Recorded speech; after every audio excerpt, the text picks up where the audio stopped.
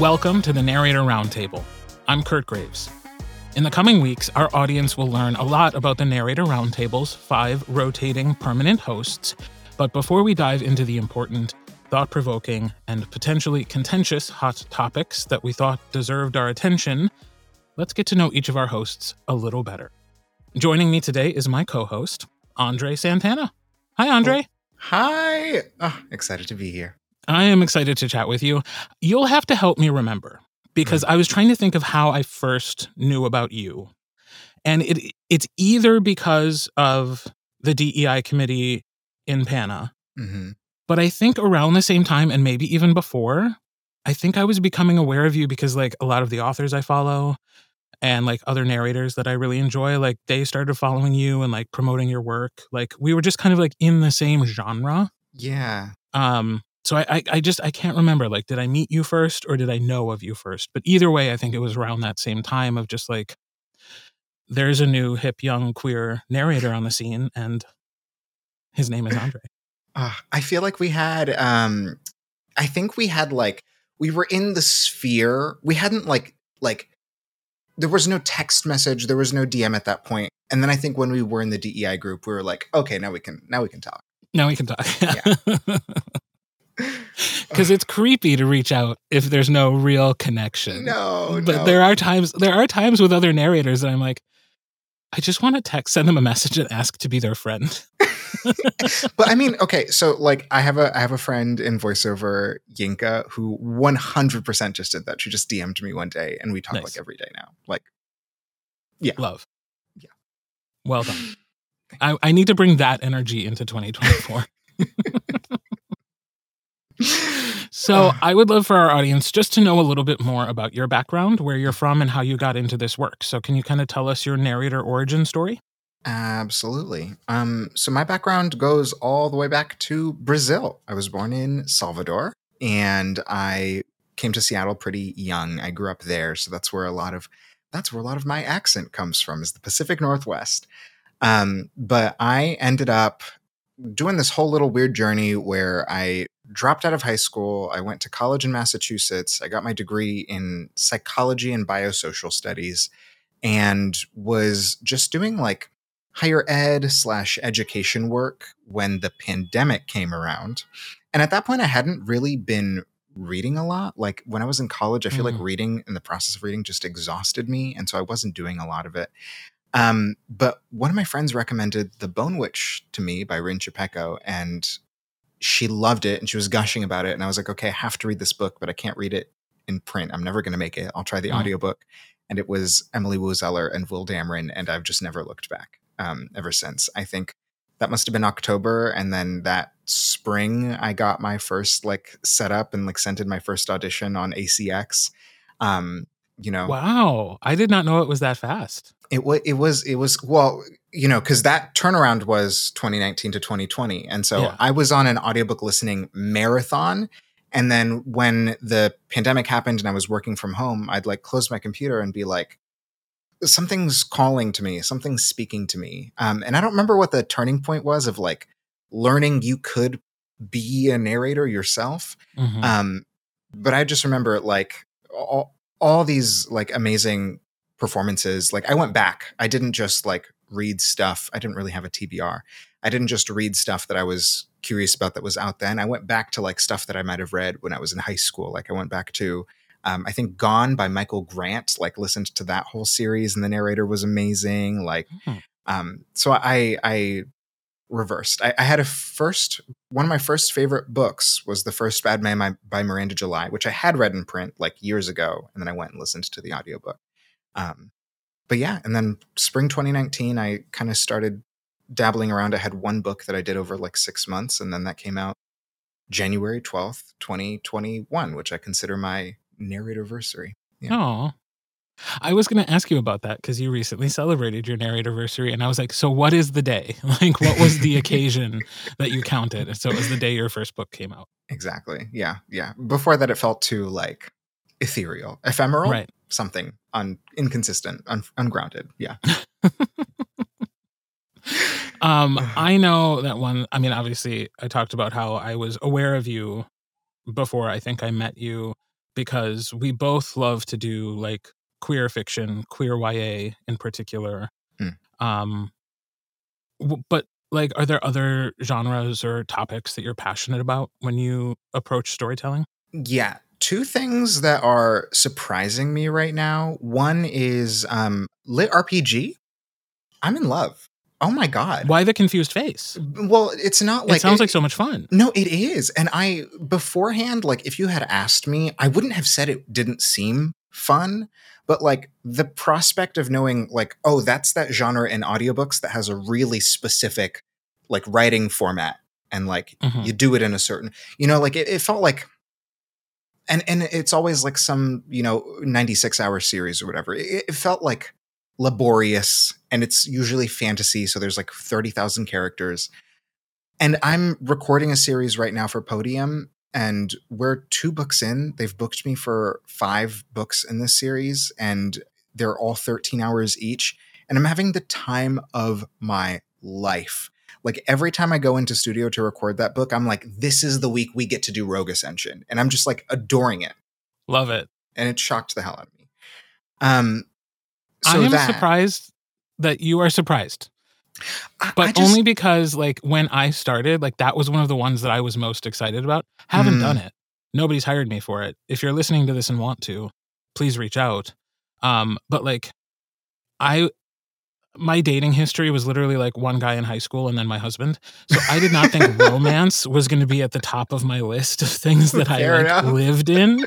I was like, oh, I'm not a romantic guy. I won't be doing romance. I'll be doing these like other like sci-fi fantasy fiction books. Yeah. Nope, that's not been true at all. But it sounds like so much fun. Yeah. Yeah, it's a good time, and I just really appreciate the people who like hold up this genre, because it's a blast and it's a marathon, but it's just so fun. What surprised me is like I wouldn't have said, oh, I'm not going to like that, but I think the amount that I liked it has shocked me.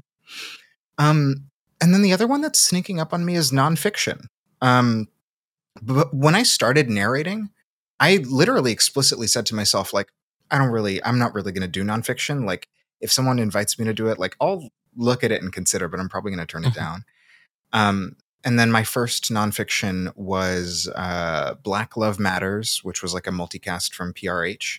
And that was like a fun couple of essays. And I was like, okay. And I remember after APAC 2022, Simon & Schuster gave me, I think at the time that was, I think, my first full-length nonfiction title was Building a Second Brain. And a year later, I got an Audie nomination for it. And I was like, wait, okay, maybe I'll think about this in a different way. Like maybe I'll come back to this. Am I good at this? Oh my God. And like, I trained a lot with Joel Frumpkin, and like one of his things is like, especially when it's written in first person, like nonfiction is character work. It's all character work. And I tried to approach it like that. And so I find it really fun in that way. And just since then, like some of my favorite titles have the title that I'm gushing over 24/7 right now is a nonfiction title. And so I'm just like letting the possibilities of nonfiction wash over me for sure. Yeah. I wonder how much of it too is just like the craving for different genres, like for variety, like, and the challenge of doing something new. Like, I think all actors at some point in their career are like, okay, I'm really grateful for the work that I'm getting, but it's all very similar. And like, now I just want to break out and do something different. And it sounds like you are getting opportunities in different areas and finding like, oh, maybe I just like narration. I just like this job. Yeah. Right.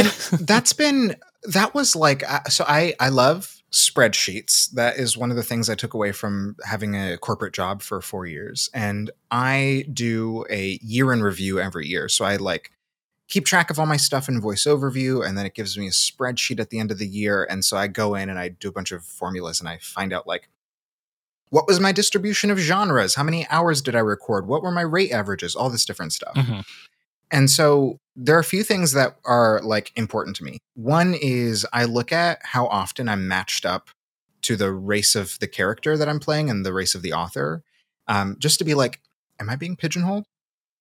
And for me right now, on both fronts, it's about like 30 to 70. 30% of the time, my race matches the author and the or the character. Mhm. I haven't looked at that by like sexuality, but I'm curious now to go back and do that. Mhm. But the other piece too is like genre distribution and audience distribution. So like how many children's, middle grade, young adult, new adult, and adult titles. All of that, I feel like I had worried for so long, like, oh, I'm being locked into middle grade and children's, which are only 10% of audiobook sales, and they don't have as big an audience or as big a budget. Um, and that hasn't necessarily like fully been reflected in the numbers when I go back. But my genres, I feel really grateful that like there's a really healthy variety of genres that I'm doing. And I think you're right. I think it's just like the excitement of opening a book and being like, I don't have to phone this in. Like this is actually asking something fresh of me at every page, and I'm gonna enjoy the process, you know? Yeah. Yeah. That when you can find that attitude, I feel like you're in a really good place. Mm, mm. 'Cause and, like, we can't do it all the time, so, like, I don't want people listening to this to be like, "Oh, if I'm struggling with a project, that means the problem's with me and I'm not grateful enough." It's like, no, no, no, no. We all go through phases of like, this work is just okay," or "This project is just okay." Um, but yeah, when you can take a moment to be like, "Oh, I just really like what I'm doing." Yeah. Those are good days. Very good days. Yeah. Absolutely. Mm. So, you were at the very beginning of your career, but I have a hypothetical question for you. Okay. The apocalypse is happening tomorrow. We've been given 24 hours notice, and some government agent has showed up at your door Mm. and is like, "Here, put 3 audiobooks that you've done into this time capsule, and we're gonna bury it and hope that, like, whatever whatever comes after the human race is gonna find it." Uh, so what work are you interested in sharing with the next generation of humanity? Ah, What are those 3 books and why? and you know, it's an election year, so it's not really even hard to imagine a situation like this. Um, I I I think there's okay, I can think of 3. I think the first one I'd put in is Stars in Your Eyes by Kaysen Callender. Mhm. It's an adult romance, and Kaysen Callender is an author where like anytime I read something they've written, I know it's going to be about trauma and like navigating trauma. Mhm. Um, and it's a dual narration with a full cast in the interstitials, like spread between us. And so Oh, wow. it's me and another narrator we're doing this like romance, and then in between it's like it's YouTube videos, it's notes from therapists, it's tweet threads, it's all these things that like connect the story of these two actors having like a grumpy sunshine fake dating situationship. Uh-huh. And what I loved about that book is a lot of my books I do actually go back and listen to, particularly ones that I'm like, oh, like maybe I'll submit this for something. But so I went back and listened to this one, and my co-narrator AJ Beckles is phenomenal in this book. He's also a like anime, video games voice actor, and he does like uh, what's the word I'm looking for? He does like he breathes intentionally throughout the book. There's these things that I think we're taught as audiobook narrators to leave out, Mhm. and a lot of it stays in. He, you know, his character is walking down a hallway. He's like, I take a deep breath, and we hear that breath. Mhm. Like there's so much of it that is so lived in the way he performs. I adore his performance in that book. And a lot of that happens with the characters in the interstitials. There's this like Southern YouTuber who's like, you know, in love with one of the actors, but hates the other actor. And so she comes on and she's like sobbing, and we hear her sobbing, and she's like blowing kisses. And so it's just like fun and lived in. And it's got all these little textures that are like, this isn't a podcast, but it's an audiobook, and this is what an audiobook can do, you know? Mhm. So that's one. The second is one that I just did and is going to come out at the end of the month, is The Words That Remain by Stenu Gahdeo, translated by Bruna Dantas Lobato. And there's a few reasons I was super, super excited that they sent me this book. This was for Dreamscape. One was this, like, very casually just won the National Book Award for translated, like, literature in December. So we love that for Oh, them. no big deal. No big deal at all. Very excited for them. Very excited for them. But two, and I wish that there was a way for me to, like, show this to you, but the way that the book is written, there are entire sections of the book where there is no punctuation, no paragraph indentation except for commas. So you're reading, and the only thing as you're reading that tells you, oh, this has moved from first person narration to now dialogue, is that there's a comma followed by a capital letter. And it's just like that, like a block text. And so I did get a prepper, but I went through and had to, like, manually highlight entire sections of this book. And it's so intricate and it's devastating, for one. And it was just a fascinating form to, like, narrate. And so that feels to me like a performance I really loved, a process that I really enjoyed, and then a book that just, like, you know, if I had been the reader and not the narrator, would have just kicked my ass anyways. Well, I was just going to say, it's so interesting to hear you talk about that. I was just having a conversation with my my office mate, my friend who comes and works in my office sometimes, because I was doing a book that was not that complex or I guess vague, and it's you know, like, but I was doing a book where the writer really left a lot to the reader to interpret. And so it was just one of those times when you're doing a book and you realize that, oh, I have to make a decision for the person who's listening to this. Yeah. But there are so many other ways this could be interpreted if you were reading it off the page.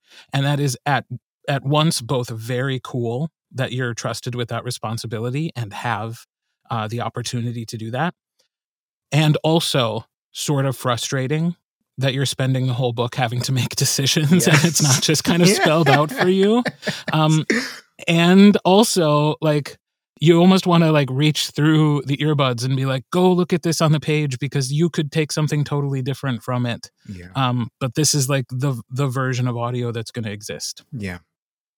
God. And part of the reason that I love that too is because I think that we're also illuminating interpretations of the book that readers might not have encountered too.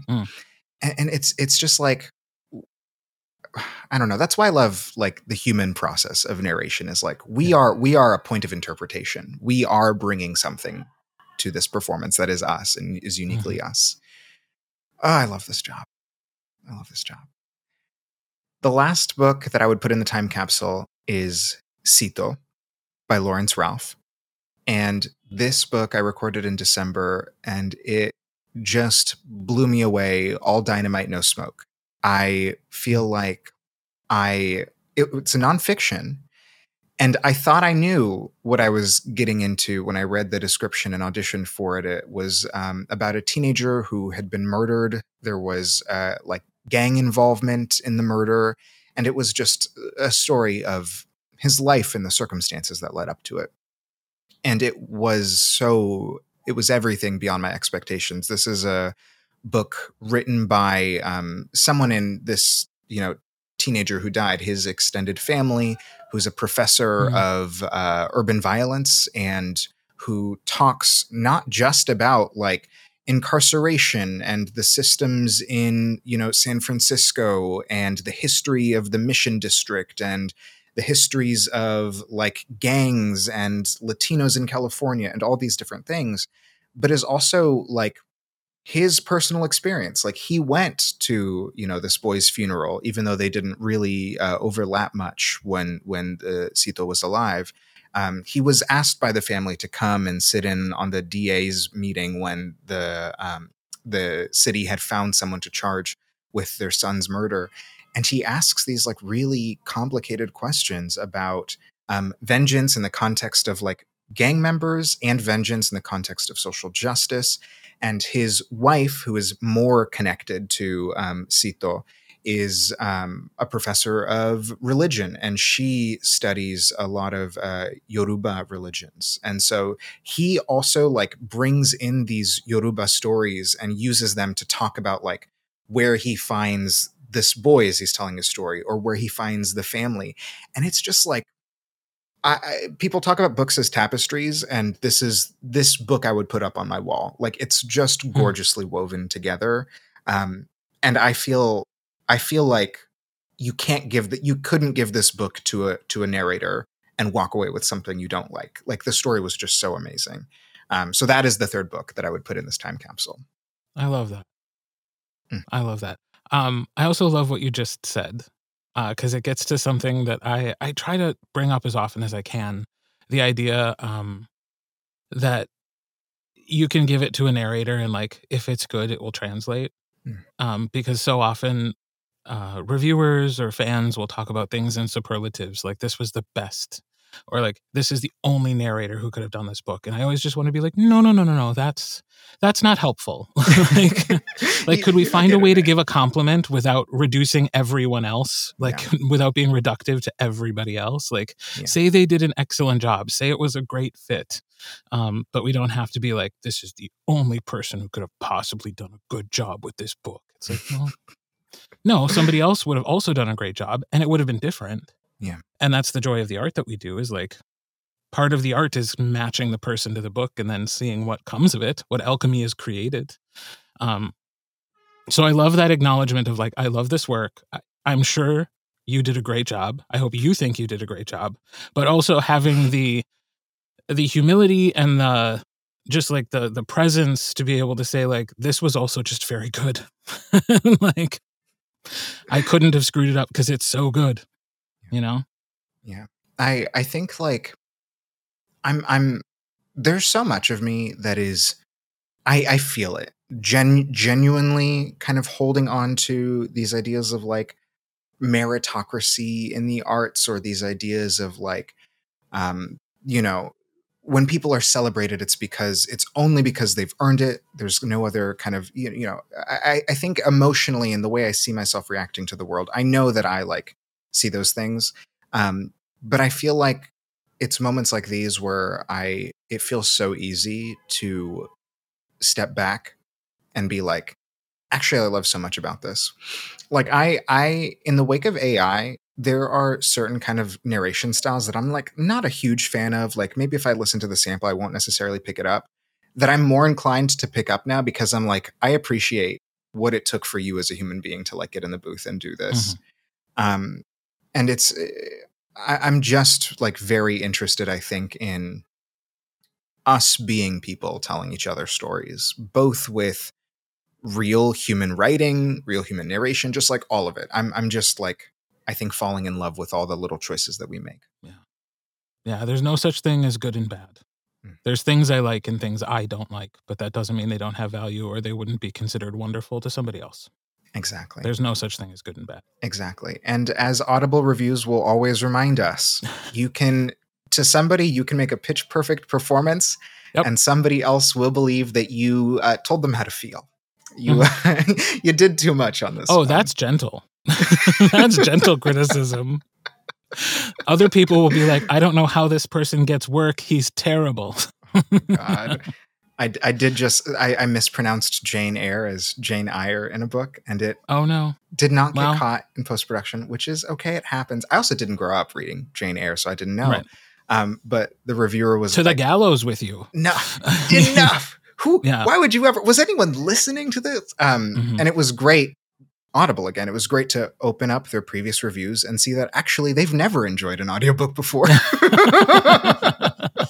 Or when they do, they don't bother writing a review about it because that's less fun. Yeah. Human nature is a grand thing. And we will get into a lot of that as we continue to have conversations about audiobooks, about narrating, about the publishing industry in general. We are just getting started. Thank you for joining us for this introductory episode of the Narrator Roundtable. I enjoy any chance I have to chat with you, so I'm glad we got a chance to do this. If you are listening at home and you haven't already, you can subscribe to the podcast anywhere podcasts are available, including Apple Podcasts, Spotify, and Audible. We have some incredible conversations about our industry and our craft that will be coming to you starting in 2024.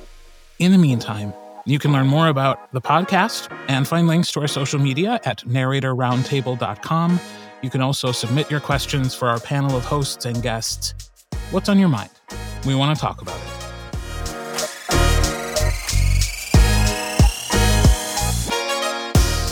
The Narrator Roundtable is produced and hosted by André Santana, Deanna Anthony, Gail Shallon, Kurt Graves, and Lindsay Dorcas.